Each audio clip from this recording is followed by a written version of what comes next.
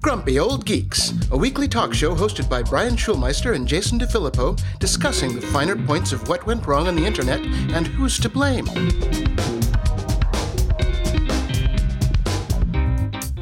Welcome to Grumpy Old Geeks. I'm Jason DeFilippo. And I'm Brian Schulmeister. Brian, I want to announce the feed change once more agains. When's that going to happen again? It's going to happen over the weekend, or it'll happen by the next show. So the reason we took this week off, or the Wednesday episode off, was because I needed the time to get everything in order with moving things around and cleaning things up and putting the Art19 players on the website, which is an ongoing fun thing to do. So what happens when you're on episode 391? Oh, Jesus Christ, tell me about it. Yeah, so I've been working on the website and stuff like that and working on the back end to get everything going. But when the feed change happens, there will only be 10 episodes in the feed for a little while. So here, now's your chance. If you want to go back and download the whole back catalog, please be my guest right now. Be our guest. Be our guest. Put your podcaster to the test. Yes, while we're still getting free bandwidth. We appreciate that. Yes, now is the time to get to your full catalog, please. Exactly. And if you get it in Overcast, you can star all 391 episodes.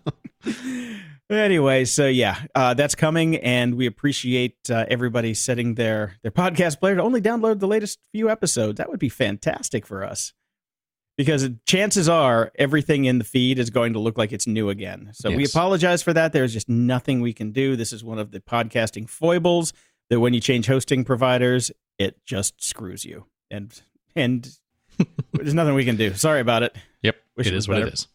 So, Brian, did you get your free Google Mini from Spotify yet? No. Okay. I have to be honest, I didn't bother. I was too busy fixing all the things that I already had that were broken to get something new to throw in. Okay. I figured why. I mean, I was like, okay, yeah, it's completely free.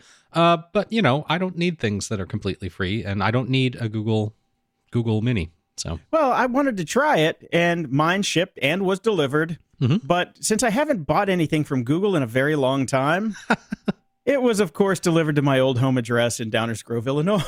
Oh. Whoever's living there has just been getting a bounty of random items. She finally emailed me a couple months ago saying, we get stuff for you all the time, because I'm on all these mailing lists from publishers that they send me books and stuff. Right. And I know she's gotten a couple nice Blue Apron boxes, because before I moved, I screwed up and sent those there. But yeah, my Google Mini was delivered. But a couple months ago when she wrote to me, I'm like, you know what? If anybody can't do their due diligence and change the address like I've asked them to, well, then screw them. You can keep it. You can give it away. You can recycle it. Do what you want to with it. Right. Well, now she's got a free Google Mini. Shit. Oh, well, now I wish I would have gotten it, because then I could have given you mine. But oh well. That's why I was asking if you got yours, because I was going to try and steal it from you. Steal it? You could, I'd give it to you in a bag. It's all yours. Okay. I have no interest in getting into the Google infrastructure in my house. So kind of like the bag of Echoes that I gave you. Yes, which is still sitting in my closet, because I don't need that many Echoes. Of course you do, man. You got to have one in the shower. You got to have one next to the pot. You got to have one in the closet. You've been to my place. It's not, I live by the beach. It's not very big. That's true. Alexa, where's my belt? Yeah. Find that. So in continued follow-up, the death spiral of Gawker Media and the ongoing kind of autopsies that are going on about it, it's big news, because, it's a big journalistic site that bit the dust. There's a really good long-form article that kind of gets into what happened and why it happened, at least from the perspective of one of the journalists there named Megan Greenwall, and it's called The Adults in the Room. So she's basically stating it's not dead because it's failed, it's dead because it was murdered by a vindictive billionaire and there existed no legal infrastructure to protect it. Now, this is a bit hyperbolic. I don't believe that this was a terrifying blow to freedom, as she does, but it wasn't good. A shocking number of other journalists said the site deserved it. They should have had more decorum, should have been less rude, should have placated the right people instead of making fun of them. And then she points out, though, what they don't say, and what they're still not saying, was that Gawker made journalism better through inspiring new publications and through pushing the legacy ones to be more interesting. They don't say that Gawker unionizing made conditions better across the industry. I agree with that point 100%. And they don't say that the company's websites were consistently profitable and beloved by readers, that the business model, published stories that people wanted to read, supported by advertising, worked exactly as it was intended to. And she is also correct about that. Say what you will about Gawker Media and all the sites that they had. They worked and they made money. Yeah, and I like just the little dig in here. It's like, okay, Gawker sucked, so other media outlets came online to fill the void of good journalism.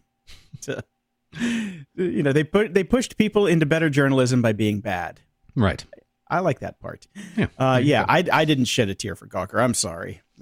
I'm not a fan. Not a fan at all. I'm not a fan either of Gawker, but I'm not a fan of what they're replacing it with. Yes. Oh, that too, but definitely not a fan of Peter Thiel in that instance. There you go.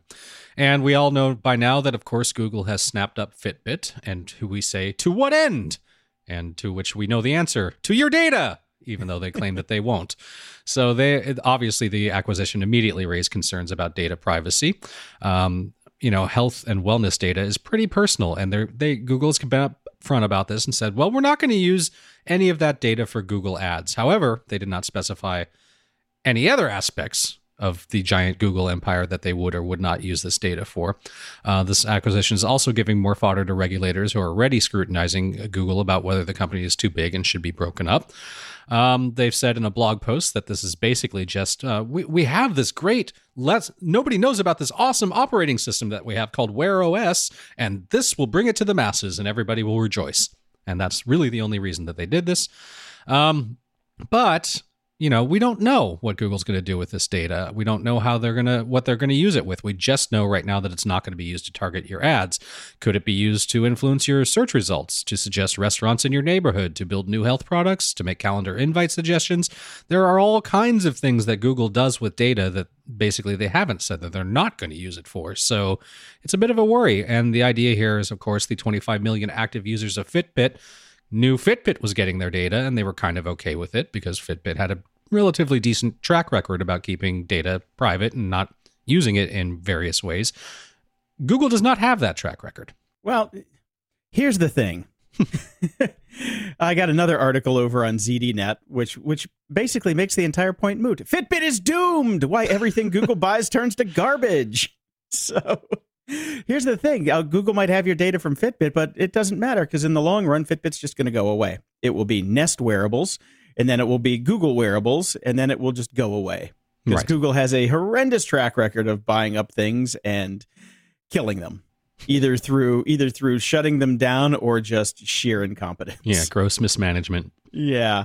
So I'm not too worried about my Fitbit data going to Google because I honestly, I don't have a lot of data there except steps.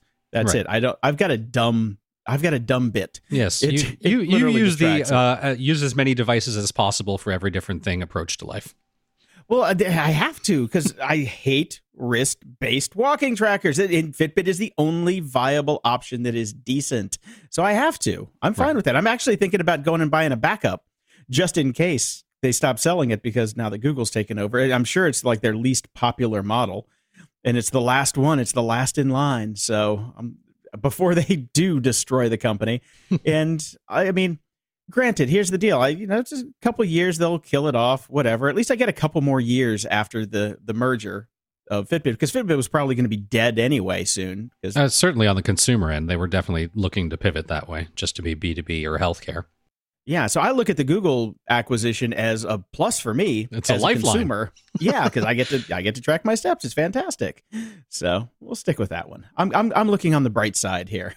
And how much more does Google need from me? That's why I'm like my mind is boggled here. There's not that much data that they can get that they don't already have out of the Fitbit thing. Right. They've already got your data from your phones, from your browsers. They know where you're at. They know what you're doing. It doesn't really matter. It's not like there's some magical thing in the Fitbit data that is something that's like, oh, wait, okay, he had an elevated heart rate around noon. Oh, great. We know when he goes to sleep. Well, yeah, probably within the standard range of when most people go to sleep would be my guess. Yeah. So whatever. I think this is just, I don't know. I just think this is silly. People getting caught up in that. But that's just my 2 cents. And a little more than 2 cents. I saw this over at the New York Times. I loved it. Why $4.5 billion from big tech won't end California housing crisis? Because $405 billion isn't going to end the California housing crisis. Yeah, $4.5 trillion won't.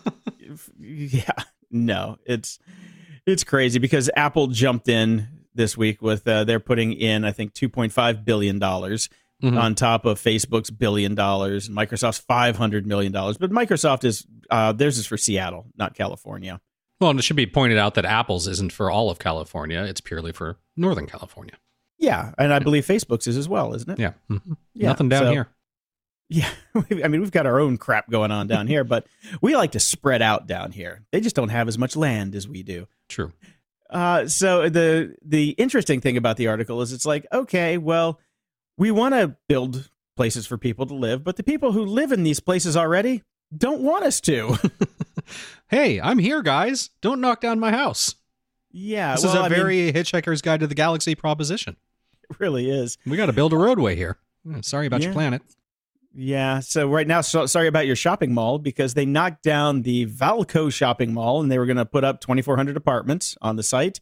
And of course, people in the neighborhood said, no, we don't want to get all of our stuff from Amazon. We would like to go to the mall.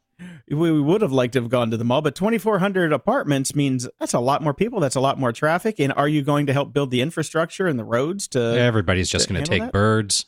It's fine. That's right. Birds everywhere. Bird's a word.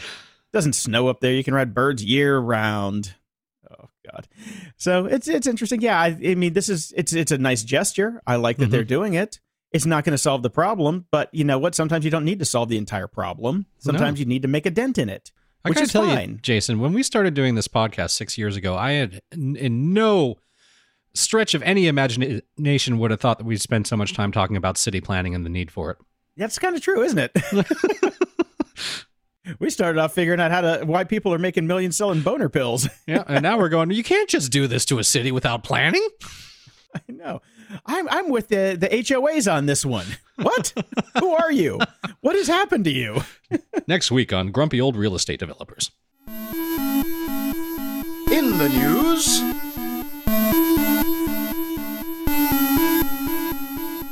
And speaking of our new show title, let's talk about Airbnb. They've suffered a defeat in Jersey City. Uh-oh, bum, bum, bum. Bum, bum, bum. Apparently, Jersey City had 3,000 Airbnb listings. That seems like a lot. That's quite a lot. That's quite a lot. Yeah. How many people are going to Jersey City? I know. I didn't know it was really a hotbed of tourism out there. What's going on over there? Take the wife and kids and we're going to Jersey City. Well, it's like you take the wife and kids and you come back with just the kids because that's the best place to bury your wife, because we know New Jersey is just the world's largest graveyard. Right. Yeah. Yeah. I don't know where she went. She went out to go get a scone, and then that's the last time I saw her. What you gonna do? Me and the kids, we're going back to Florida. Bye. So that's your New Jersey? Okay. That's my visiting Jersey guy, I guess. Okay. I don't know. Yeah, you got to work on that one a bit. Oh, man. Patreon.com/GOG so I can go take voice lessons. Appreciate it. So it's good. People are standing up to these guys. Will it matter? Who knows? Probably not. But, I mean, the problem with taking like a show off is I don't even remember. Did we talk about the huge scam that was running on Airbnb on our last show, or did that happen? Yes, we did. In between our show? Okay, good. Okay. No, we did talk about that. Yes. At least in my brain. In my brain, we definitely did, because I talked about it with everybody else. Yeah, that's the thing about these things. I read them and I don't know if they go in the show notes or I just read them and they go away. Because as soon as we're done with the show, we both promptly forget everything we just said. Oh yeah, that's the my way wife it works. comes home and goes, "How's your show? What'd you talk about?" I'm like, no idea. I can't remember. No idea. So good on Jersey City for sticking up for themselves. Right. It's basically what they're trying to do is just get out these, people who own big buildings and trying to just sell them out on Airbnb. Right.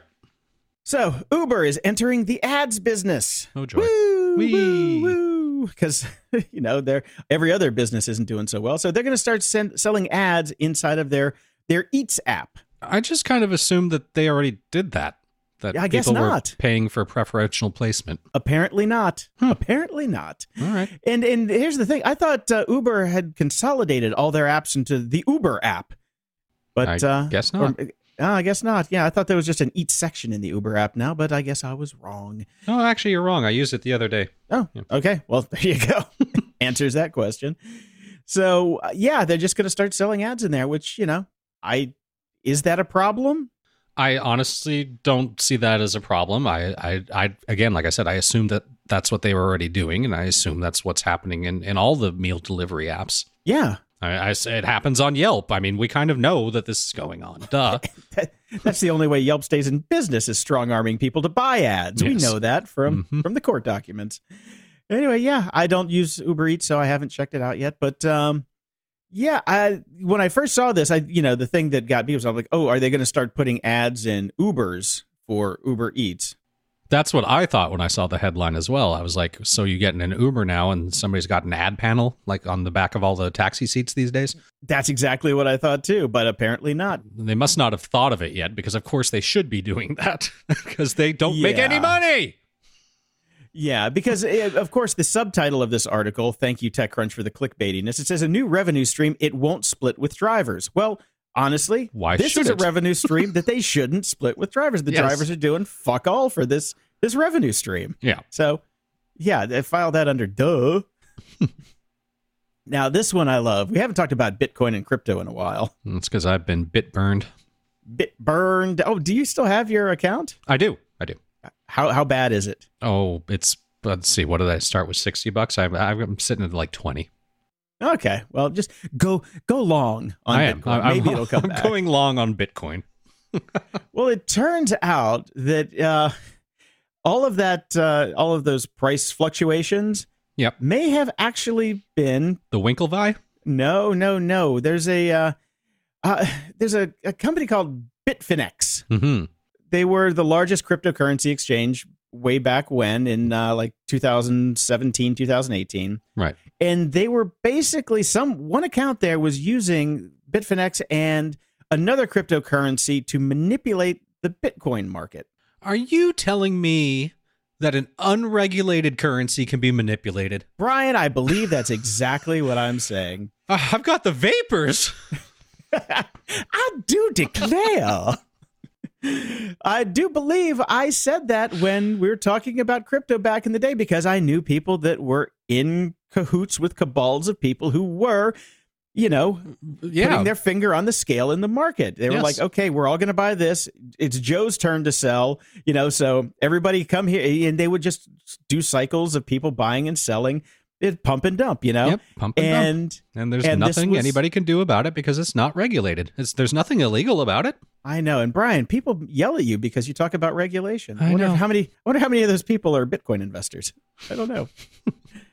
So it's, we talked about it on the show. I called him out for doing it, but now we have a little bit more proof, because this comes from the Wall Street Journal. So it must be true. It must be true. It's on paper. Be true.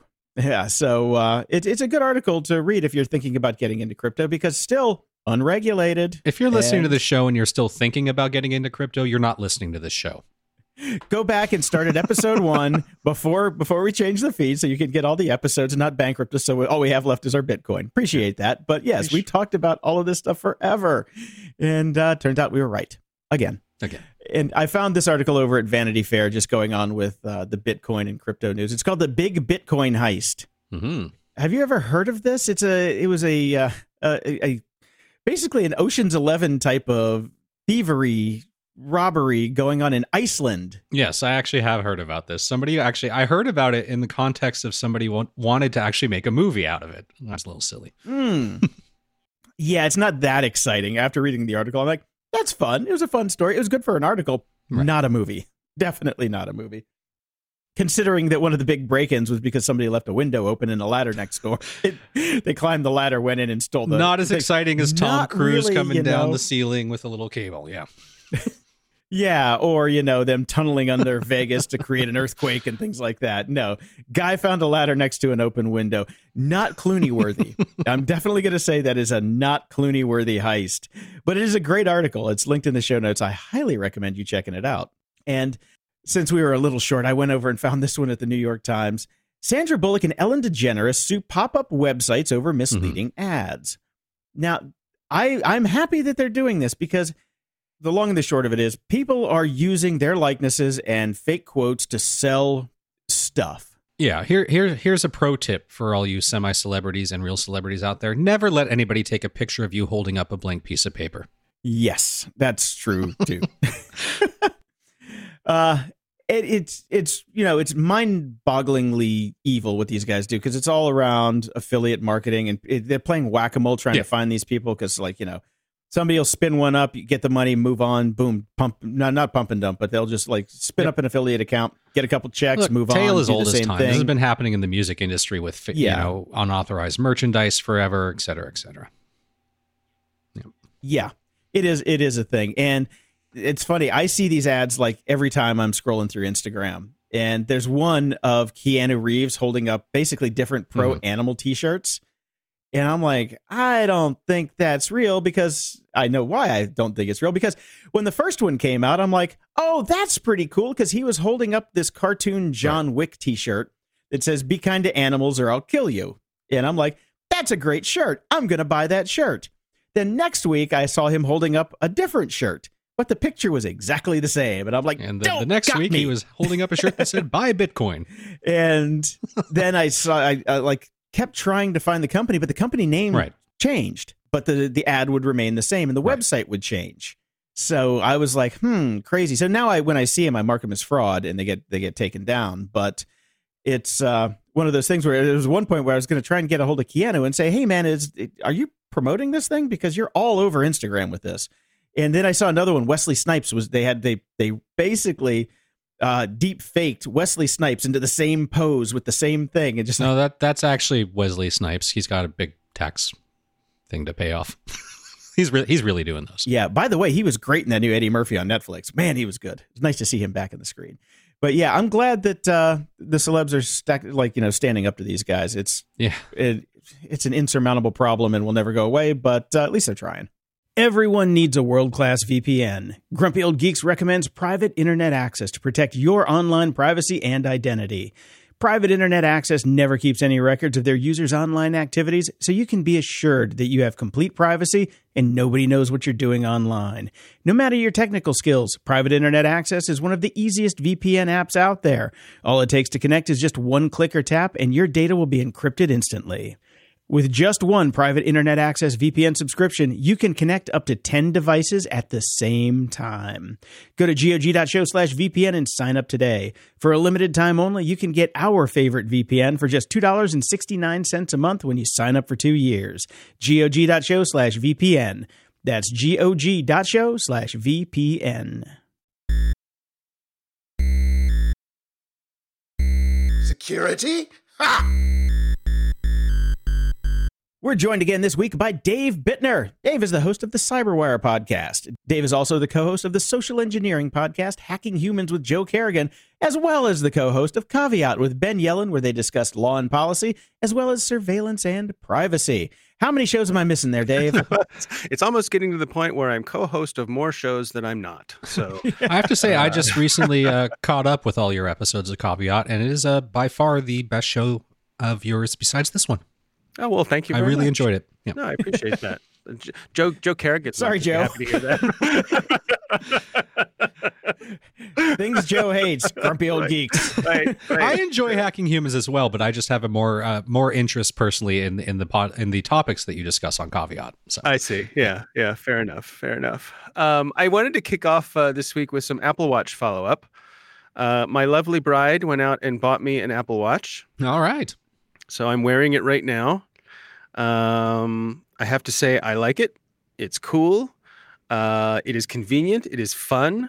Hasn't really rocked my world, I guess, as much as I hoped it would. It is not life-changing. I felt the same thing when I got it. I was wondering, would it be like when I got my iPhone, which was life-changing? Right. Yeah. Here's what it is, guys. It's neat. I think it's a good description of it. So I wanted to check in with you guys to see if there was any sort of killer app or function or anything that I was missing out on that you wish you'd known about when you first got yours. Doubt it. Not really. No. No, not really. I enjoy all the exercise features. I like to be able to control my audio from my wrist. It's great to set your notifications appropriately across your devices, so you can leave your phone in your pocket and important things will ding you on your wrist, and you're not checking your phone all the time. Other than that, no.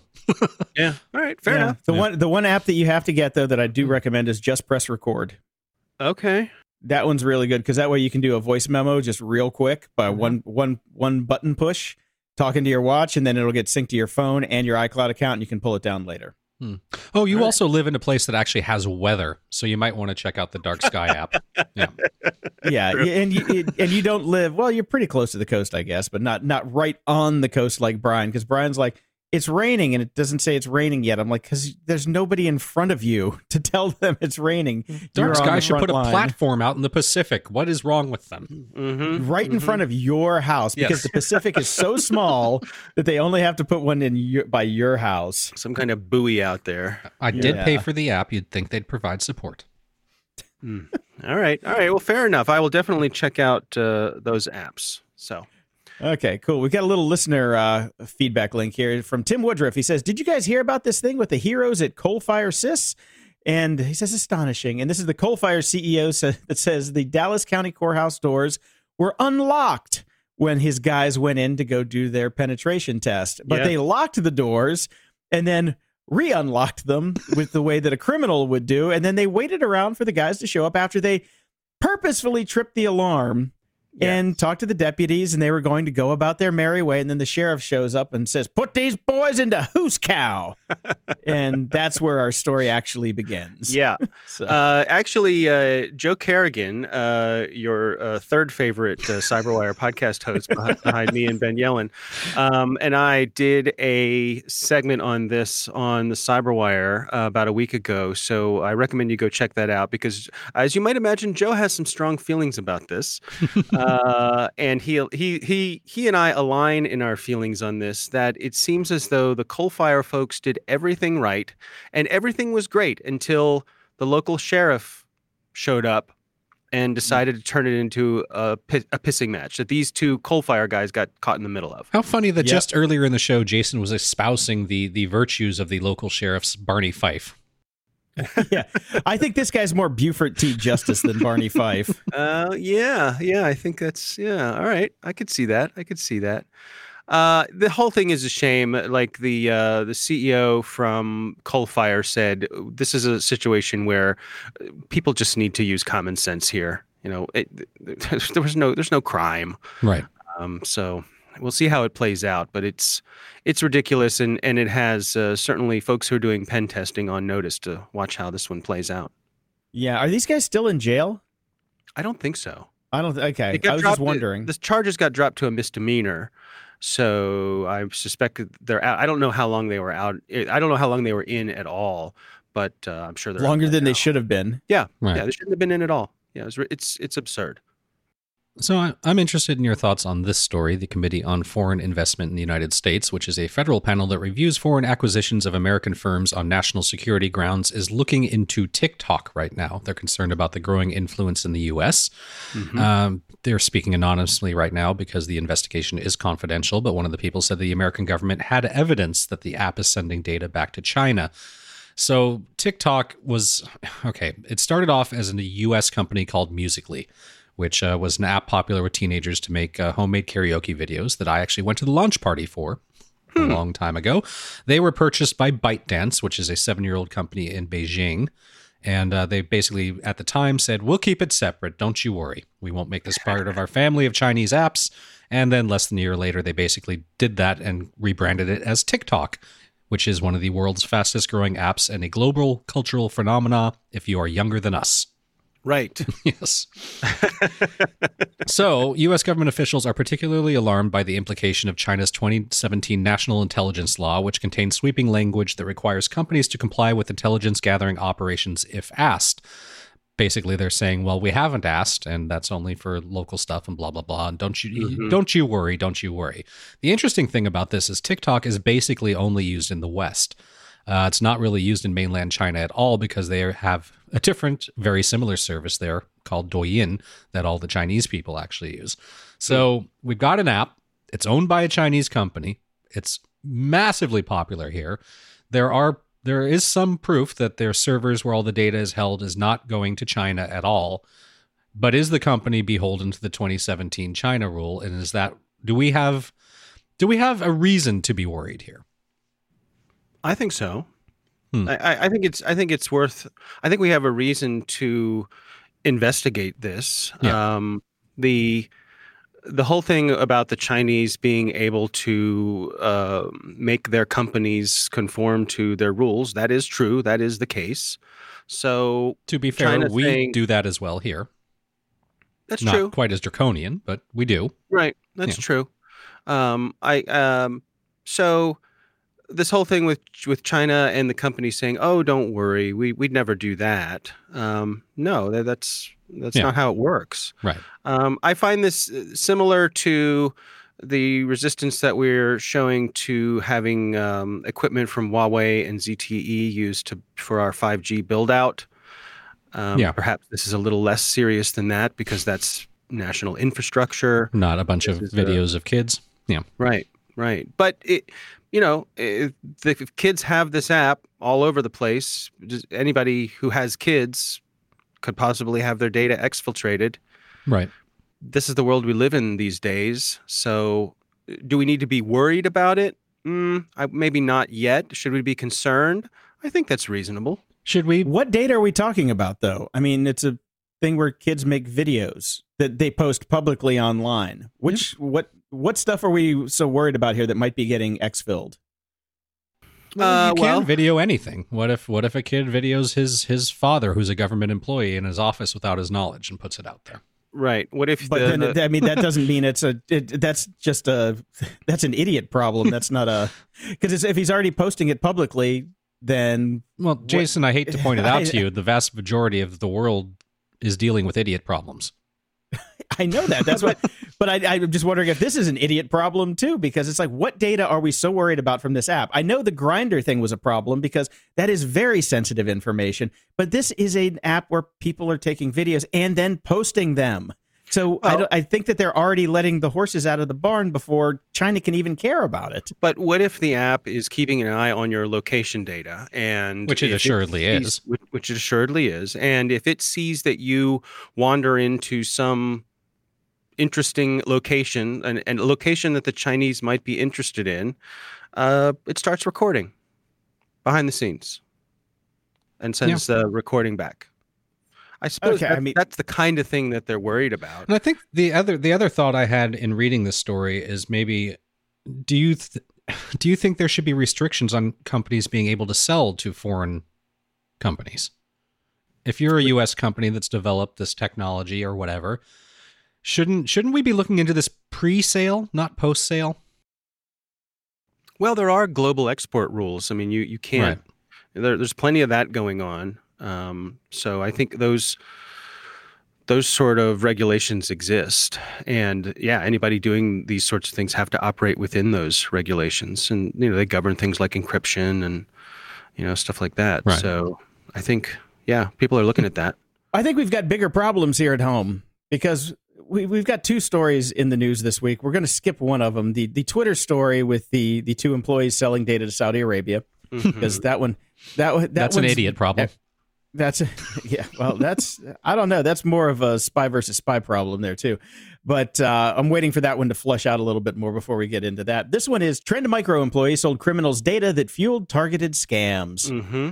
A guy at Trend Microsystems basically went in and got information for about 120,000 people, which is about 1% of Trend Micro's customers, and was selling it off to people that were then going in and calling these people and doing scams on them. Right.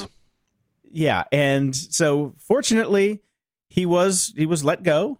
He's gone, and the law enforcement is investigating. They didn't out the person, and they came forward with this. This kind of thing I think happens a lot. Oh, are you kidding me? How much of this data is just out there? Like, I have hard drives full of different surveys and mailing list signups and just general demographics or signing up for a contest. So you have to give us all this information from just music artists, and I've just got them sitting on drives. That's worth money. Who knew? Mm-hmm. I got to get me some on the not so dark web.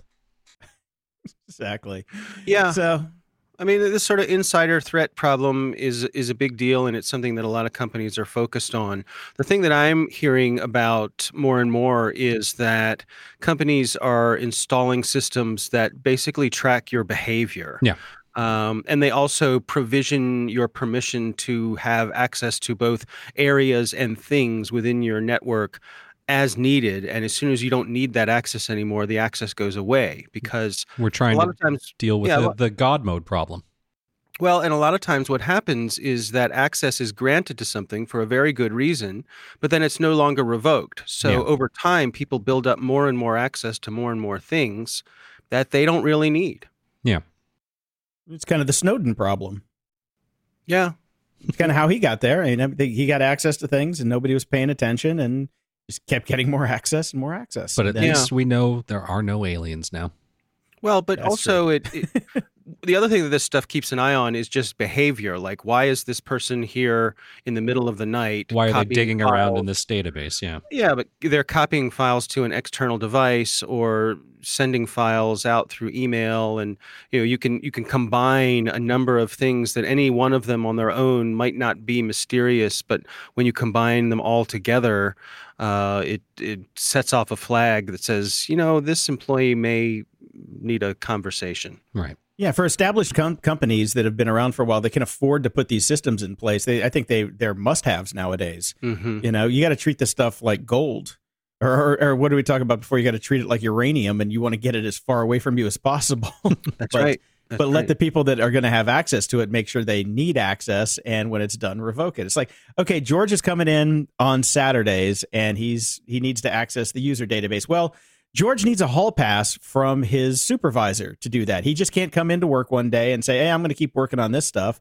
You need to have access to it granted by someone who is, authorized to give you access, not just because you can. If it's like, during off hours or things like that, I'm Right. just using that as an example. Right. But- And at the very least, the supervisor should be notified that, Yeah. even if this person has legitimate reasons to have access to that, if they're doing it in odd ways or odd times or unusual compared to what they've done in the past, that should trigger an alert. Mhm. I think we need a new chief tomfoolery officer. Somebody who just sits there and watches the network and goes, seems suspicious. He might be up to some tomfoolery. I am Right. making that as a business card tonight. That's right. Remember, nothing is foolproof to a talented fool. On this next one, our good friend Kashmir Hill is back at the New York Times. And amazingly, for once, not writing about Facebook. So this is an interesting one. She says, I got access to my secret consumer score. Now you can get yours too. And this is an article about these shadow companies who are basically building profiles on everybody and anyone everywhere that's been online and kind of giving you a score based on your either how nice you are or your dickitude. And then companies can come in and say, is this person an a-hole? Are they trustworthy? Can we trust them with our Airbnb overnight or things like that? Can we rent them a scooter? Remember when we were first discussing the Chinese social score, and I said the only Yes. difference between them and us is the government does it there, and we have private companies do it here. Exactly.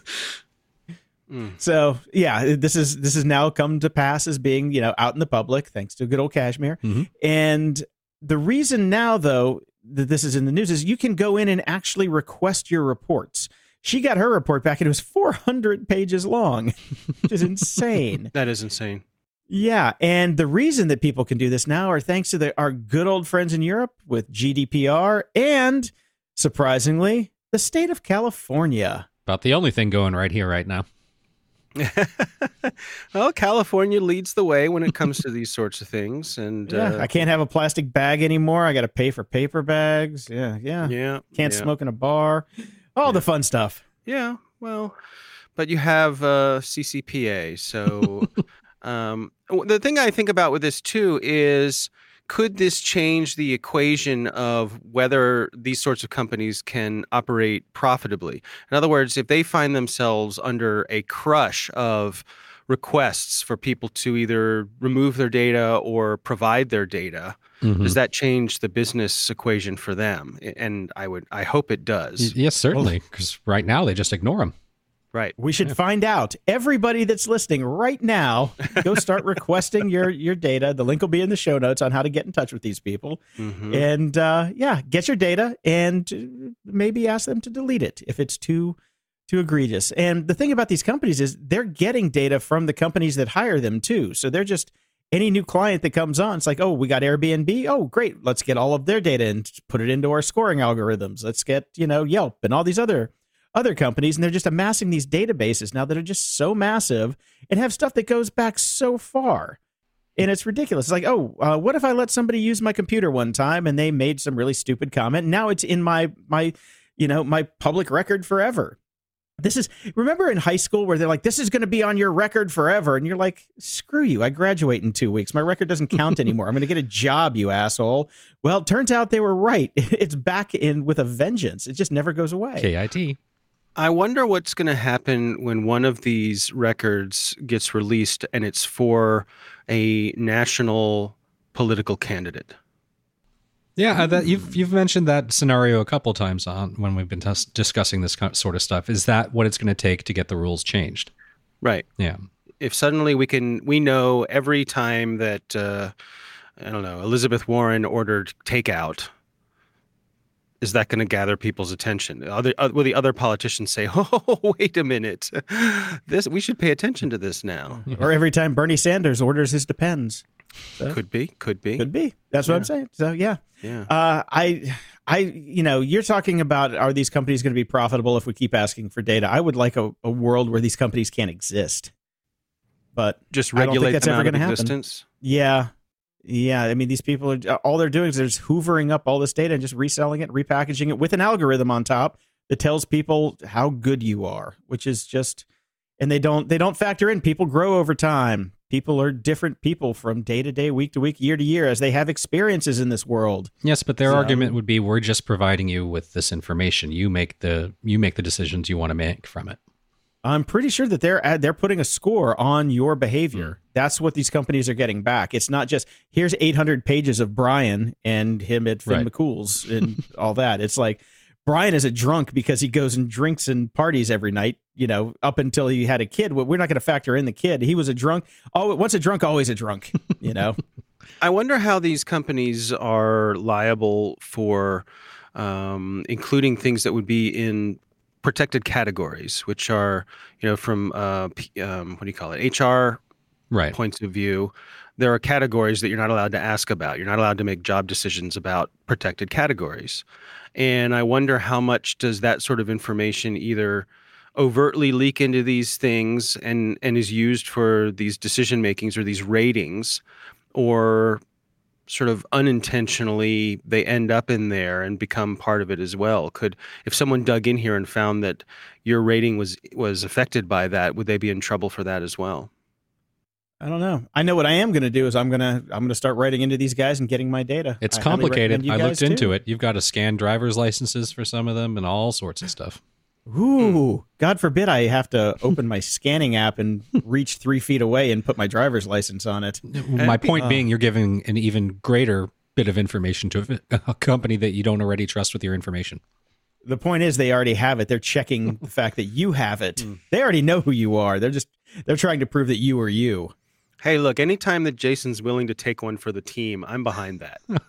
We will wait for the Jason report. That's right. Yes. That's right. It'd be interesting to see if we show up on his report. Oh. For good or for bad, right? How could it be good? Well, we could bring him up. Well, I mean, you could say, despite everything he did, he hangs out with really excellent people.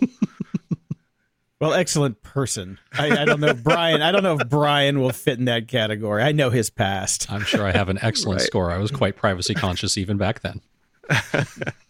Well, speaking of privacy consciousness, Ring watched your kids trick or treat and then bragged about it. This comes from Mashable. Boy, oh boy, did the PR person screw up here. Yep, stepped on the proverbial dick, as it were. They're putting out all these quote-unquote fun facts about which cities had more trick-or-treaters, how many kids came to the door, and all this stuff. And that's fine. Okay, how many times the doorbell was ringed on Halloween? That's fine. What gets me is, as soon as you share your video to, say, the Neighbors app, Amazon then has carte blanche to do with it whatever they want, including using it for PR purposes, as dumb as even these are. And I'm just like, I didn't even think about that. I'm like, okay, well, I'm giving it to the Neighbors app, not thinking that there's some Yahoo over there trying to put together a blog post. And then, oh, there's my front porch. What the hell? Does this bug you guys at all? Yeah. Yeah, it does. This is precisely why I will never have a Ring. They don't have to ask. Yep. To use my the footage from my front door in their commercial. Yeah, well, I mean, you do have to take the step of sharing it somewhere in their ecosystem. Right. Once you do that share step, then it becomes fair game for them to use it however they want. I just have a problem with this whole concept, not just the sharing thing. The fact that they actually thought that showing video of trick-or-treating kids, real trick-or-treating kids, was a good PR move. Beyond creepy to me. Yeah, if they have masks, they're technically unidentifiable, but that's I think a gray area. Well, not every costume involves a mask either. I think if you take this footage and you put the theme song from Halloween over it, you'll get a better idea of how it makes me feel. Yeah, yeah, and what if you put creepy porn music under it? Yeah. Right? I mean, brown cow. Yeah. And aren't there? I mean, there are particular laws dealing with minors, so there's that. Yeah, it's all a bit odd. Yeah, it's this whole thing we seem to be in these days, where these tech companies, they feel like because they can that they should, or and they will. They will. Yes, whether or not it's the right thing to do. Yeah, socially acceptable or even moral. Yeah, when it comes to Ring, I'm about half an inch away from just pulling them all out. Back to them Chinese cameras. That's right. telling you, Chinese never made a blog post of anybody near my house. That's fine. But just to go even further, of course, Ring again. They pushed out a security fix because apparently there was a very easy way for people to get your home Wi-Fi password, because they were bouncing it around internally through the system from the camera to your app in plain text over HTTP. Jeezy crazy. What year is this? Plain text. Yep. Mm-hmm. No encryption from the camera to the app whatsoever. No key handshakes, no nothing. Just here you go. It's like, come on, guys. Come on. This is not that bad. And, of course, there was a company called Bitdefender that found this out and walked through the entire process of how it's done. Now they say, of course, Ring has pushed out the security fix, so everybody's fine now. Until they find the next thing. Until they find the next thing. But, yeah, Also interesting that Ring can push out a security fix like this automatically. Yeah. Like I don't know if I don't have one of these. Jace, actually, you have these. So is there a way to disable automatic updates, or are you stuck with them? Absolutely none. I found out. Not a fan of that at all. Not a fan of that at all. I looked into it. That's why I'm telling you I'm a half an inch away from pulling these things from the house. Yep. Yeah, there's nothing about that. Like with my Eero, I can, it updates and it tells me when it's updated and it tells me what it's updated. Mm-hmm. It's very transparent about the update process. I get a notification saying, "Hey, your Eero system has been updated. Here's some new stuff that we put into it." Ring, no, not really. I can't even get the thing to stay on long enough to actually capture the bad guys, let alone actually tell me when they're, pushing software updates to it. Come on. Yeah. I can't help thinking, what if it automatically updated itself and in doing so bricked itself, and then something bad happened? Like has happened to anybody that's ever owned a Windows PC set to auto-update? Exactly. Yeah. Right before that important presentation. Right. Fun times. Yeah. This is, I'm really like getting to the edge with these guys. Because for somebody that is as security conscious as you, Jason, I feel like it's been insane that you've kept them as long as you have. Here's the thing. I had hope. I told you I was trying to be more of an optimistic geek this year, not such a pessimistic geek. But these guys have proven me wrong every step of the freaking way. Yeah. And now that they're taking, people's home videos, not asking permission to them and using them in their, their promotion and their marketing, even the cop stuff I was okay with, because like in the grand scheme of things, that actually can, contribute to a greater good. This does not. There's nothing about making a post about how many kids go out trick-or-treating and using people's footage that is good for anything. This just makes me feel fucking violated. As it should. So who do we think in the tech world, are there any companies that we feel are doing it right these days? Apple's as close as we get. Microsoft is doing all right. But they don't make the cameras. But they don't make cameras, in a security system world, I don't know. That's why I'm just like, maybe just go back to build your own like we did in the old days. Go to gog.com/simplysafe. No, they're not a sponsor. Wait, no, don't. They don't sponsor us. Screw those guys. No, I don't know. I honestly don't know. I would like to find some good. I think you got to roll your own camera man. manufacturers. You got to get That's what I'm saying. Yeah, get that software we were talking about a couple of weeks back and roll your own.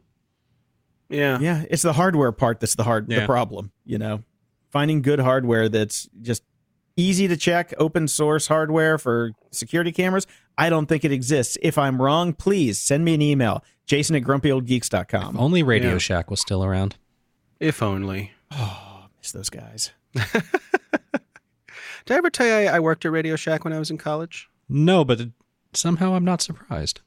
That's a story for another day. Let's talk about the security implications of them demanding you to have your phone number every time you try to buy a damn transistor. I have so many stories. So, again, that's a story for another day. But yeah, good times. All right, guys. Great talking to you. And I will talk to you next time. Excellent. Another uplifting security is in the can. Yes, indeed. Ups and doodads. Adobe Photoshop has arrived on the iPad finally. Sweet. Now I can sit down at my local and do all my Keanu Reeves Instagram pages. Exactly. That's what I'm telling you. So I, of course, went and checked it out and downloaded it. And the first thing that pops up is you can get a 30-day free trial. And after that, it's $9.99 a month. Wait, it's not part of the Adobe Creative Cloud subscription that you and I have? Yes, it is. Oh, thank God. But I'm a for little most surprised. people, it's not. Yeah. Well, I have 2 Adobe accounts, and the first time I signed in with the wrong one, the one that I didn't actually buy my subscription on, and they're like, "Hey, thanks for signing in, $9.99 a month." And I'm like, "Well, shit, let me try the other one." And then as soon as I logged in with that one, it's like, "Here you go. Thanks for activating." Right. So I pulled in a couple images, started playing around with it, and it's not super intuitive, but it does have layers. It's got a lot of the stuff that it should have. Does not really have filters yet. There's a lot that it was left out in the launch. Right. I'm just like, okay, I just want to put a vignette on this. How do I put a vignette on this? And nope, could not find a vignette after clicking on everything. You know what it is really nice for, though? I'll give it that. You, if you're using like the healing tool. Yes, I use that a lot. It's really nice to be able to just pinch and zoom in and use the Apple Pencil with the healing tool or the Band-Aid tool to just go around and find all the little pieces and get all that stuff done instead of sitting there with the mouse and keyboard and everything. Way nicer. So I'm thinking if you're using, well, I guess it doesn't really matter. If you have Sidecar on your Mac with Catalina, you can do that anyway. So, skip the Photoshop for iPad, but it's a nice first entry. I can't wait to see how it really comes along over time. Excellent. So I might be doing our artwork on that soon. Doubtful. Yeah, that's true. So I recommend just grabbing it and giving it a shot if you have an Adobe account that already has Photoshop, just to try it out. Why not? I'll see if it works on my old creaky, just purchased iPad. Your brand new shitty iPad.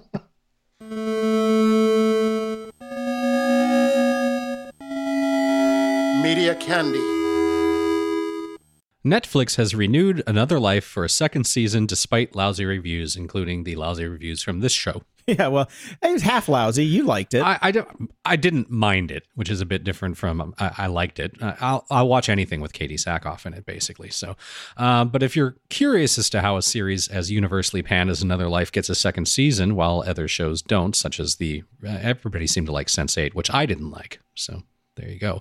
I couldn't get past the first episode, but I was pissed the OA got canceled. Oh, there you That's go. the one I was. Well, the answer is it's basically just enough people watched it to justify the green light from Netflix. In 2018, Cindy Holland, the streaming giant's vice president of OC, or original content, basically told us that the biggest thing that they look at is, are they getting enough viewership to justify the cost of the series? They also look at other things like fan communities, how social a title is, etc. But basically, if people watch it, it gets renewed. So just goes to show you, people like shitty stuff sometimes. Yeah, too bad. Maybe they've taken the criticism to heart. Maybe the second season will be better. Here's holding out hope. I certainly hope so. But since the guy who directed it, wrote it, and is the showrunner, probably not. I don't think he's going to replace himself. Maybe they'll bring in Ronald D. Moore to give it a nice kick. Or get Sam Esmail in there to really do it. Christ. Speaking of him, I got to say, I watched Mr. Robot season 4, episode 5, the latest one last week. Is that the silent one? No, it wasn't silent. Well, it was kind of silent, I guess. I didn't even pay attention. Parts of it were silent when they were doing this break-in. They did a really cool break-in scene. Did it involve a ladder and an open window? There was no ladder and open window. No, they did actually have to do a lot of running and hiding and getting rid of cameras and stuff like that. But it was beautiful. It was beautifully shot. It had some of the best, cinematography in it I've seen on a TV show in a long time. And it was actually a really good episode. Look, I have to say. Lost looked great. Battlestar Galactica looked great. Like, a lot of these people are able to do things that look really good, but they can't stick the fucking landing. Yeah, well, I think this one missed about 2.5 pikes on the rotation on the dive. So I don't know if they're going to stick the dive it doesn't really matter because they lost me 2 seasons ago. Once I went, it's Fight Club, and they don't know what to do with it. I was out. Yeah, so I'm gonna stick it to the end. I'm gonna at least stick the landing on it. But I have to say, so far, episode 4 was a slog to get through. I ended up having to fast forward parts of it because like half of it they were walking in the woods just talking to characters that don't exist. I'm like, come on. But we'll see how it finishes. I will give you a final report when it's done. I have to go look at how many episodes there are because if this is number 5 and they're going for like 22 or 15 even, I'm just like, oh, can we stick it at 8, please? Right. Speaking of shows with 8 episodes, The End of the Fucking World season 2 is out. Did you ever watch season 1? Couldn't get into it. Okay, it's kind of like me and whatever that slut show was that you told me to watch on Amazon. Fleabag, that one. Yep. Yeah. Except couldn't get into that one. Won all the awards and the other one didn't. Yeah, whatever. That just shows that not everybody has taste. Right. Okay. So yeah, it's out. I'm halfway through it. I like it so far. I found it too dark. I just couldn't get into it for whatever reason. I think maybe having a kid, just watching this kid be miserable was too much for me. It's probably timing on that one. Yeah. You probably still haven't even gone back and finished Black Mirror yet, I'm guessing. No, I haven't. I'm waiting for a new administration before I go see Black Mirror again. Okay, so 2024, Brian will get back into Black Mirror. Could be a long time. Speaking of politics, Netflix has built a new tool for those of you burned out on politics and Trump. I love this. Seth Meyers just has a new comedy special out, and in the middle of the stand-up routine, he starts talking about politics and Trump and all that. But there is now a skip politics button inside of the stand-up. I'm like, genius. Really wish they had this on almost every stand-up routine ever for all the different topics. It's like, okay, I don't want to hear about airlines. Skip airlines, Much like everybody that's listening to our podcast wishes we had that sort of button at times. Is it really a new tool, though? This is my question, because isn't this just the exact same technology that they use for the Choose Your Own Adventure Bunder Scamper Papper Snapper thing that they did? I don't even know if it's about that. I think this is more like skip intro. That's really it. Right. It's like, okay, this is a skip button that goes, 30 seconds ahead or 4 minutes and 12 seconds ahead. It's not really high tech. Yeah. They're not grabbing you a new clip to go down a different path. But it's the same underlying technology. You put in a little bit here where if you press a button, it goes to here. It's not exactly a new tool. That's my only point. Okay, well, then if you're going to go down that route, then the Choose Your Own Adventure thing was not a new tool either because the skip intro button was out before that. Yes, but I didn't write a headline saying that was a new tool. My whole point is that the headline here says they've built a new tool. Okay. Pedantic much. Okay, moving on. Our whole show is pedantic much. True that. All right. So I took advantage of my laptop getting burnt out and having to buy a new one to get the free Apple TV Plus subscription. And I watched 3 episodes now of The Morning Show with Jennifer Aniston and Reese Witherspoon, et cetera, et cetera. The acting is phenomenal, and they are desperately trying to be Aaron Sorkin-esque and failing. Okay, so no story?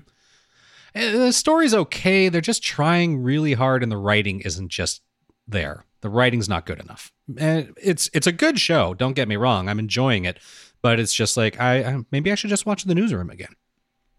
Yeah, you could do that. Yeah, you could easily do that. Go back and watch The West Wing for the 8,000th time. Steve Carell's pretty fantastic in it. All the acting is great, and all the sets are great, and it looks good. But yeah, it's just you. Every time we finish an episode, I look at my wife and go, they're really trying to be Sorkin.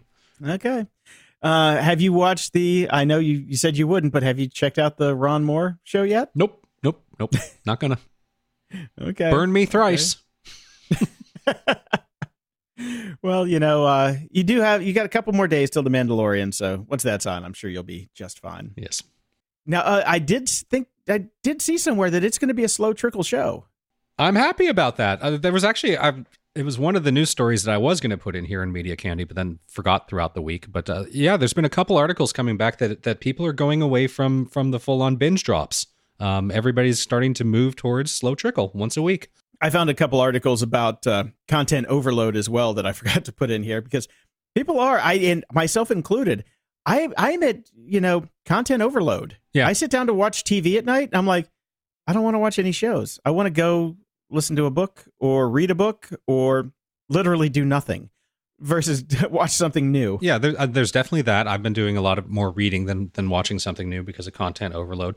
But the other thing, which my wife really noticed, is when she sits down to watch something, there's too many choices now. There's way too many choices. And then you have to kind of go, well, where is that show? Is that one on Netflix? Is that on Amazon Prime? Is that one on Disney? Is that on Apple TV Plus? And you're like looking around, and then finally you're just like, Jesus, I got to go to bed. I didn't even watch anything. Yeah, you spend an hour and a half trying to find something that you want to watch, and then it's like done. I do have to say, Jack Ryan season 2 came out on Amazon, and I binged it last weekend, and it was fantastic. not my thing, but I know a lot of people that like it. Oh, it was so good. It was so good. I love that show. They did a really good job with it. And it had Doug Stamper in it, which always makes me happy. Anytime I see I'm Doug sure you Stamper. enjoy his commercials for the haircutting places.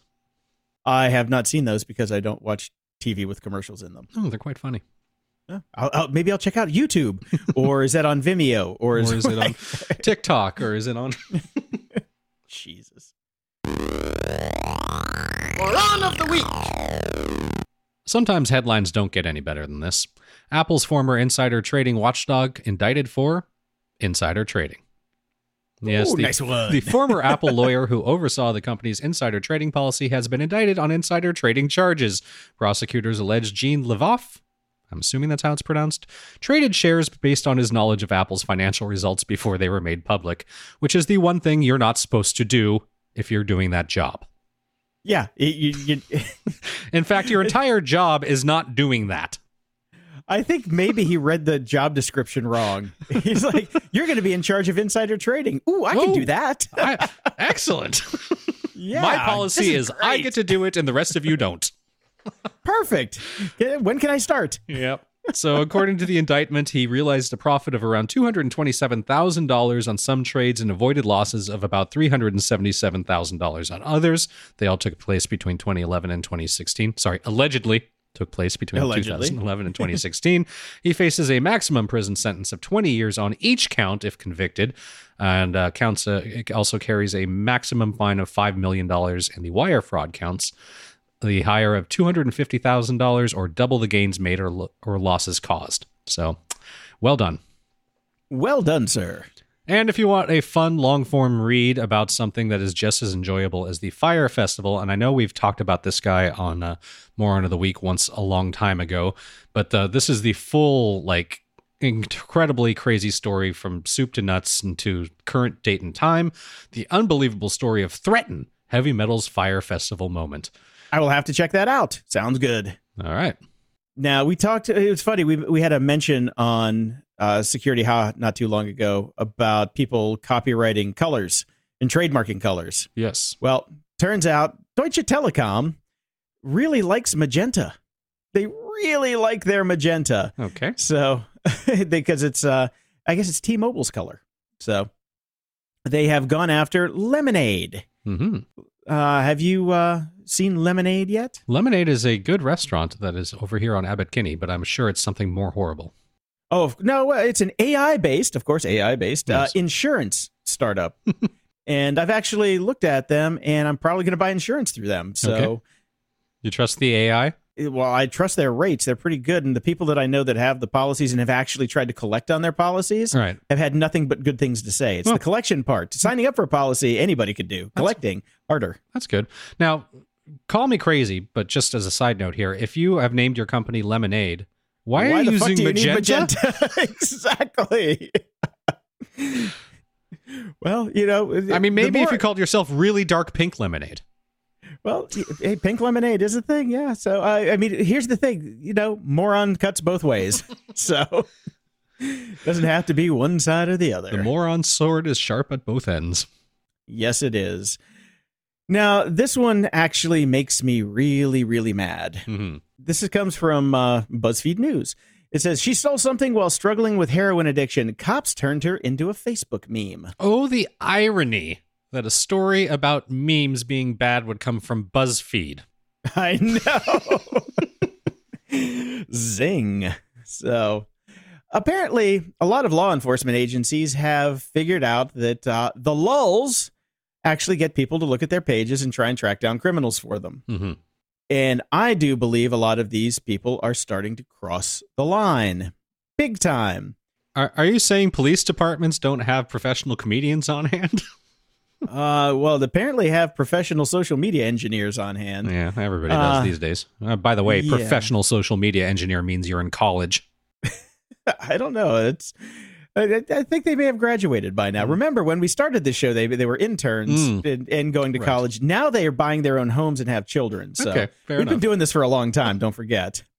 So this one township in Pennsylvania, Wilkes-Barre Township, they've got 2,000 residents, right? Okay. Their Facebook following is 90,000. A little bit overreach there, right? You right? think? Yeah. Now the problem with this is, first up, they're posting people's mugshots. Okay. Mhm.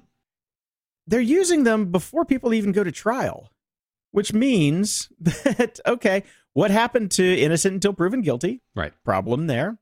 And also, this is going to screw people's lives over, even if they are proven innocent down the line, or even, who cares, even if they did it. The internet is forever. And, well, Facebook might not be, but we'll see about that. It's really ridiculous that these people are able to get away with this. And the problem to me is also it just lessens the gravitas of the industry of law enforcement. I'm sorry, it does. Mm-hmm. It also puts into perspective, okay, if that's what these people are thinking, then how are they putting that mindset into their policing actions? This article is worth a read. I'm not going to go through all of it here because it's a very long article, but it makes a shit ton of great points about the fact that this is just really gross. It's filthy, and it should be illegal. It should be illegal, yeah. And here's what I want to say to all the cops listening that are doing this. I don't want you using for the lulz as a fucking excuse to not do your job and just say, we're going to put out a Facebook post and see if we catch somebody. Great. I want you to say, what would Andy Griffith do? Because Andy Griffith was a damn fine police officer. It just seems like everybody's moved to Barney Fife instead. Timely reference. I think so. Yes. And if you don't know who Andy Griffith or Barney Fife are, look it up, kids, somewhere. Get out your parents' encyclopedia.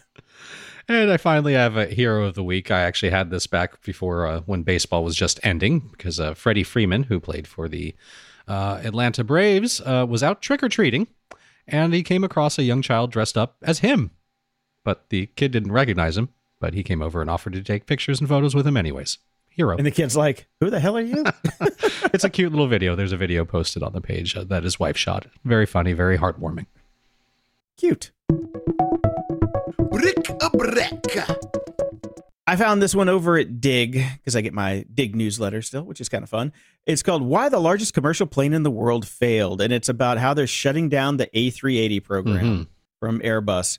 I followed this thing before it was built and all the way through, and I see them all the time, and I've never gotten to fly on one, which makes me really bummed. They're still going to be in service for a long time. Right. Because they've made a ton of them, and they're still going to be producing them through next year. But it's a really interesting video on the economics and the history and the landscape of the planes and the routes and everything. If you're into that kind of thing, you'll dig it. Wasn't part of the problem with that plane is that a number of runways, like many runways, weren't big enough to handle it? Oh, yeah. There's some airports that have spent hundreds of, I think it was JFK had to spend $175 million in upgrades. Right. Just so this single plane could land there, because you have to have double-decker airways at the gate to be able to get the people on. There's all sorts of stuff. And, the thing is huge. I don't know if you've ever watched one land at LAX. No. I was like, when they first started going and I got to see one land, I'm driving up the 101 and I see this thing coming in out of the distance, and it's massive. And it starts to fly right over the freeway in front of me. The thing is so big, it looks like it's hovering. Right. It's going like 180 miles an hour, and it looks like it's not moving an inch. It was so cool to see up close. But I've even got a photo from the old JPEG magazine offices when they flew one of the first A380s through San Francisco on a flyby. Right. And it looked like the thing was just not moving. It's crazy how big that thing is. I always wanted to go on one though, even though I hate flying. Cockpit Confidential. Everybody, go get your copy of Cockpit Confidential. It'll fix you right up. And I saw this one over at Futurism. This AI decodes your brainwaves and draws what you're looking at. Mm-hmm. And this comes out of Russia. Yes, that's right.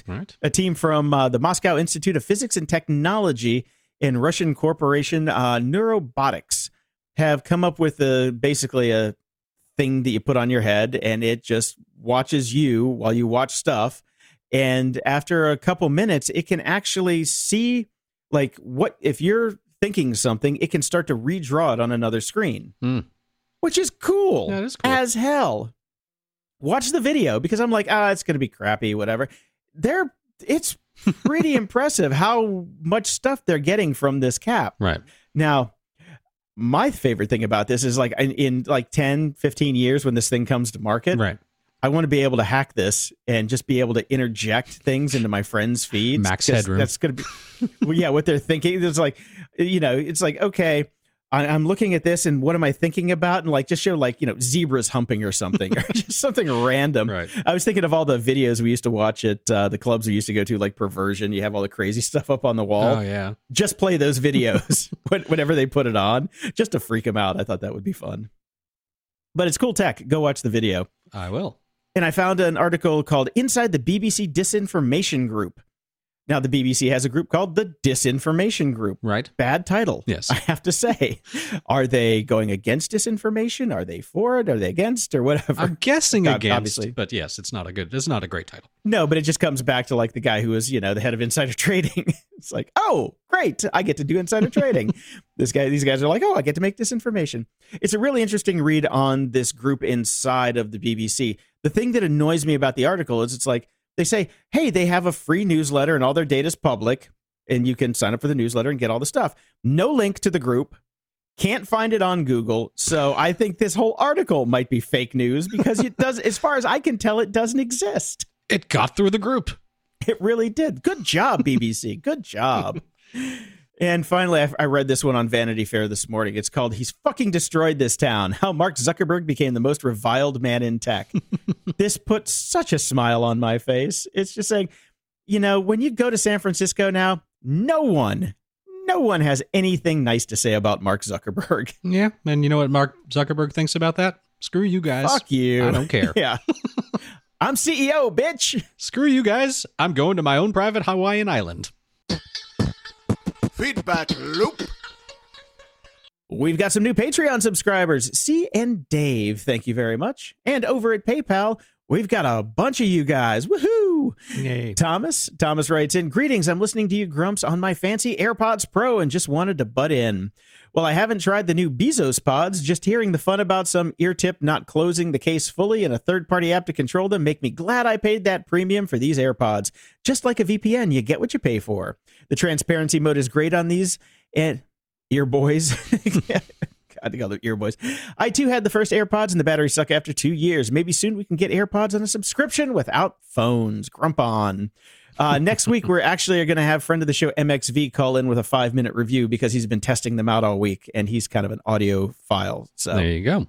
Yep, we'll have that next time. We also have PayPal donations from Andrew, William, Jody, Simon, Mike, Breed, Daniel, David, Elizabeth, Steve, Doug, and Ben, who says, I switched from Patreon to PayPal. No particular reason, but just in case everybody else is moving over, $8 a month isn't too bad. Damn right. And Jim, who said, great podcast. Thank you, everybody. Fantastico. Woohoo! Yes. Might be able to eat this month. Ha ha. Over at Twitter, Brendan writes in, thanks to JP Def at GOG Podcast, I was well equipped with an awesome dad joke when my friend told me Alphabet bought Fitbit. All right, well, see, we're doing God's work here. Right, and Moss6502 says, not sure I buy the counterfeit argument, and sends us a link to The Verge. Amazon blames error for blocking Nintendo resellers from listing products. So Amazon Marketplace sellers who deal in new, used, and refurbished Nintendo products woke up to a particular notice yesterday without warning. Amazon was telling third-party sellers that they could no longer list Nintendo products of any kind without seeking approval. The policy change appeared to affect both Nintendo games and Nintendo hardware, and at first blush, it looked like the two companies had struck a so-called brand gating deal, common in e-commerce and designed to restrict third-party sellers who may traffic in counterfeits. Isn't this what Apple basically did as well? Yep, Apple's done it. They've done it a couple with other people too, but yeah, well, they flipped it back within 24 hours. So yeah, they flipped it back within 24 hours. I mean, I actually think it's a good idea. It's just not being implemented particularly well, mainly because they're not throwing enough people at it. Yeah, and because Amazon does have a counterfeit problem, big time. Yep, big time. They do. So and but also no notice to the sellers sucks because people make their living off of this. But like I said, you can't build your house in somebody else's yard. Yep. Third in Command writes in, this one's for Brian and his Mac PC debate. Stay connected? Only you can't because there's only 2 USB connections. And this is a picture of an ad for the Surface Pro. And it's just got, there's no ports. No ports. Yep. But I expect that from a Surface Pro. If I buy a laptop, it has ports, unlike Apple. Of course. Of course, a port. Mustavo writes in, have you used your brainwave detector today? And whoever produced this infomercial is not familiar with humans. And this is an article, school ordered to axe brainwave detecting headgear for students. Yeah, this thing is crazy. It's this thing that you wear on your head called Focus EDU, and it's supposed to track attention from students, and if they're paying attention or not. You have to watch the video to get how crazy this is, and the fact that it's a real thing is what's mind-boggling, because this comes off as a bit from like Black Mirror. It really comes off as a Black Mirror bit. It really does. And it should be pointed out, this is, of course, in China, not here. But it is developed. It's an American company, I do believe. They were using it in China. But this is an American company because it's technology based from NASA and I believe Harvard that came up with the technology. So we made it. They used it and they don't like it. So it's actually the opposite of TikTok. Right Film Sleep Repeat writes in, whenever I hear people talking about one-day delivery, it reminds me of this video from Realistic Marketing, and it's a cute video over on YouTube. We have a link to that in the show notes. Yes, very funny. And over at GOG.show, Quibble writes in case you guys haven't seen this yet, this short video about scooter safety popped up on my front page, and it's another kind of funny video over on the YouTubes. Yes, it is it's in Spanish, but here's the thing. Doesn't matter what they say. Just watch it. Yes. I almost fell out of my chair. There's a payoff. On that one. There is a payoff, especially the credits. Doug writes in, hi, geeks. You guys are like my 2 weird uncles complaining and going on about the good old days. I'm currently working through the old episodes and love hearing young Jason and Brian. In episode 17, Brian mentioned that he was sure that Facebook's passwords would never have been stored in plain text. Jason responded, if they did, then they're even more evil than he gives them credit for. It's quite ironic hearing it now, isn't it? Particularly after we just discussed Ring and their passwords being in plain text. Yeah. Some things never change. Some things never change. Also, an interesting channel on YouTube called Data is Beautiful has taken my fancy. The one on music is very eye-opening. Cheers from Down Under. I personally was mesmerized by the biggest .com companies from 1998 to 2019. Ooh, that's been updated? I'm going to have to watch that again then. It's fun. Yeah, it's really fun. Excellent. Scott writes in, Concord Mills Mall in Concord, North Carolina is making it even easier for you to give up your money. And this is a Twitter link to basically a Bitcoin ATM. Just what we need. They are making it easier to get your Bitcoin at the mall. Also, I have a Lime scooter at my apartment complex. It's been over a week since I called them to pick it up. We are about 30 miles from the closest location to use a Lime scooter. Better they get it instead of the landfill waters. Grump on. It's amazing that you could get a scooter 30 miles outside of a zone. I guess you could throw it in your car. Well, yeah, you got to throw it in your car because maybe it was one of the charger guys went out, got it, brought it home, and left it there, or somebody was trying to take it and refurb it and just dumped it. You know, you never know. Yeah, people are weird. Gabe writes in, "Hi Grumps, this one is in your own backyard. Illegal drones ground water-dropping helicopters at critical moment in the Maria fire battle. Yeah, again, dumb shit. Yep, idiot problems. Yeah." And, you know, we just need more drone-busting eagles. But unfortunately, they've canceled the program on the drone-busting eagles. Dutch police will stop using drone-hunting eagles since they weren't doing what they were told. Now listen, eagle. Oh, my God. Yeah. Who'd have thought that the trained eagles couldn't be trained? Because, you know, you always go to the zoo and see those trained eagles. Amazing. Christ. Cameron writes in, speaking of airline tickets, I will say that the distance thing doesn't seem to matter so much since my fiance, who was living in Myrtle Beach while I lived in Charlotte, oftentimes it was cheaper for her to fly to DC than it was to fly to Charlotte, despite the fact that the flight to DC stopped in Charlotte. You can't book the flight to DC and stop in Charlotte because if you miss the second flight, they'll cancel all of your other flights. And a link to TripAdvisor discussing this conundrum. Big data and routing. Yeah. It's some complicated shiznits, isn't it? It is. Jerome writes in, if you want to speed up Netflix, Prime Video, etc., just install the Video Speed Controller extension. I believe it is available for Opera, Firefox, and Chrome.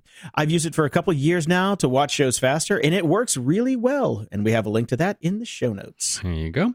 David writes in, I'm reaching out to you as I found what I believe to be a very serious Facebook privacy issues. David, I could throw a dart at a Facebook screen and we'd find about 1 million serious Facebook privacy issues, but this one is pretty good. I brought the issue to Graham Cluley recently and he published my work this week. This is a link to how Facebook helps an abusive ex-partner find out your new identity even after you've blocked them. And it gets into basically if you block somebody and even change your name, your old name or your account ID number will remain dynamically linked to their profile. So say Daniela blocks Jack, and that should be it. However, in Messenger, her new name is displayed in Jack's chat session with her. And also, should he request a copy of his data via your Facebook information link, it displays her new name there too.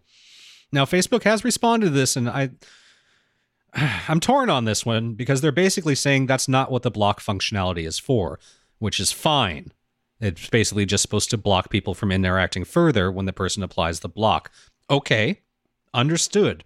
But they should have some sort of mechanism to deal with this need, and they don't.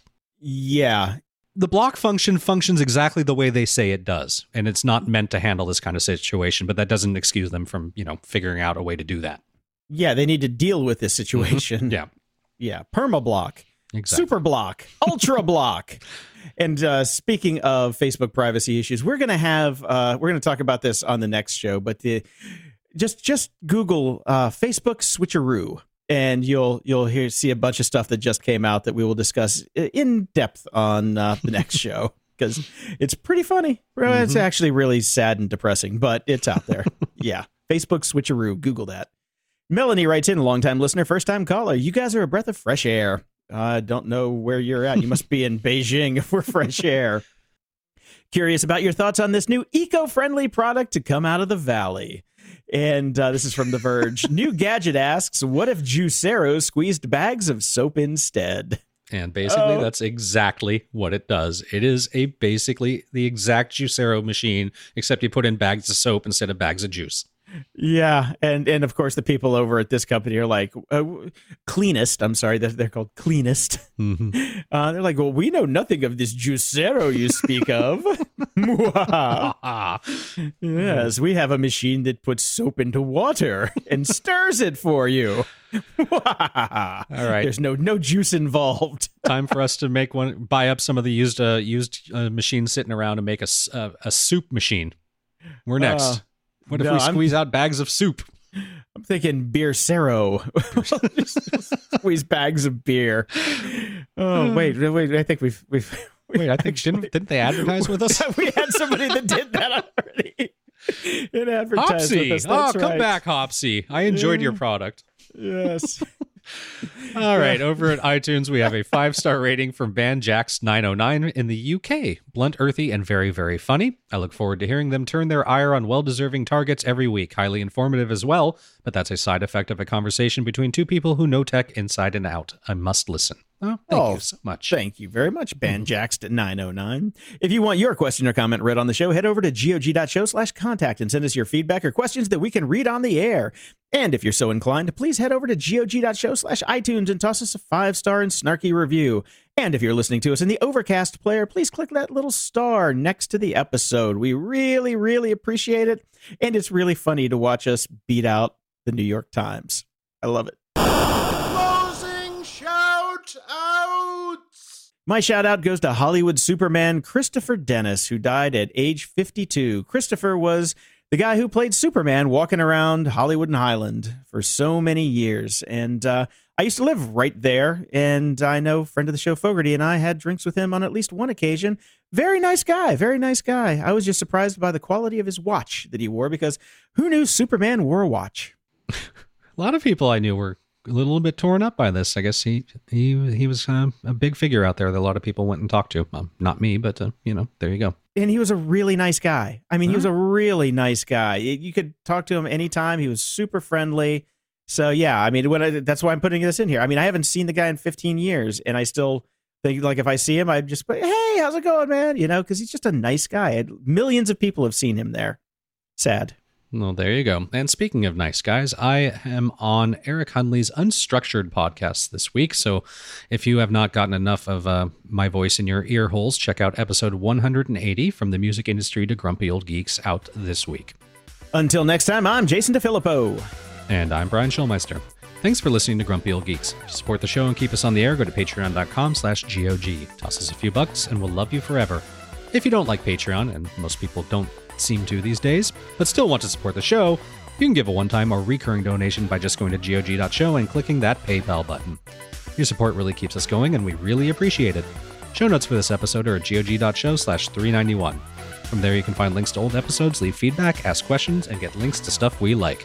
Stay grumpy.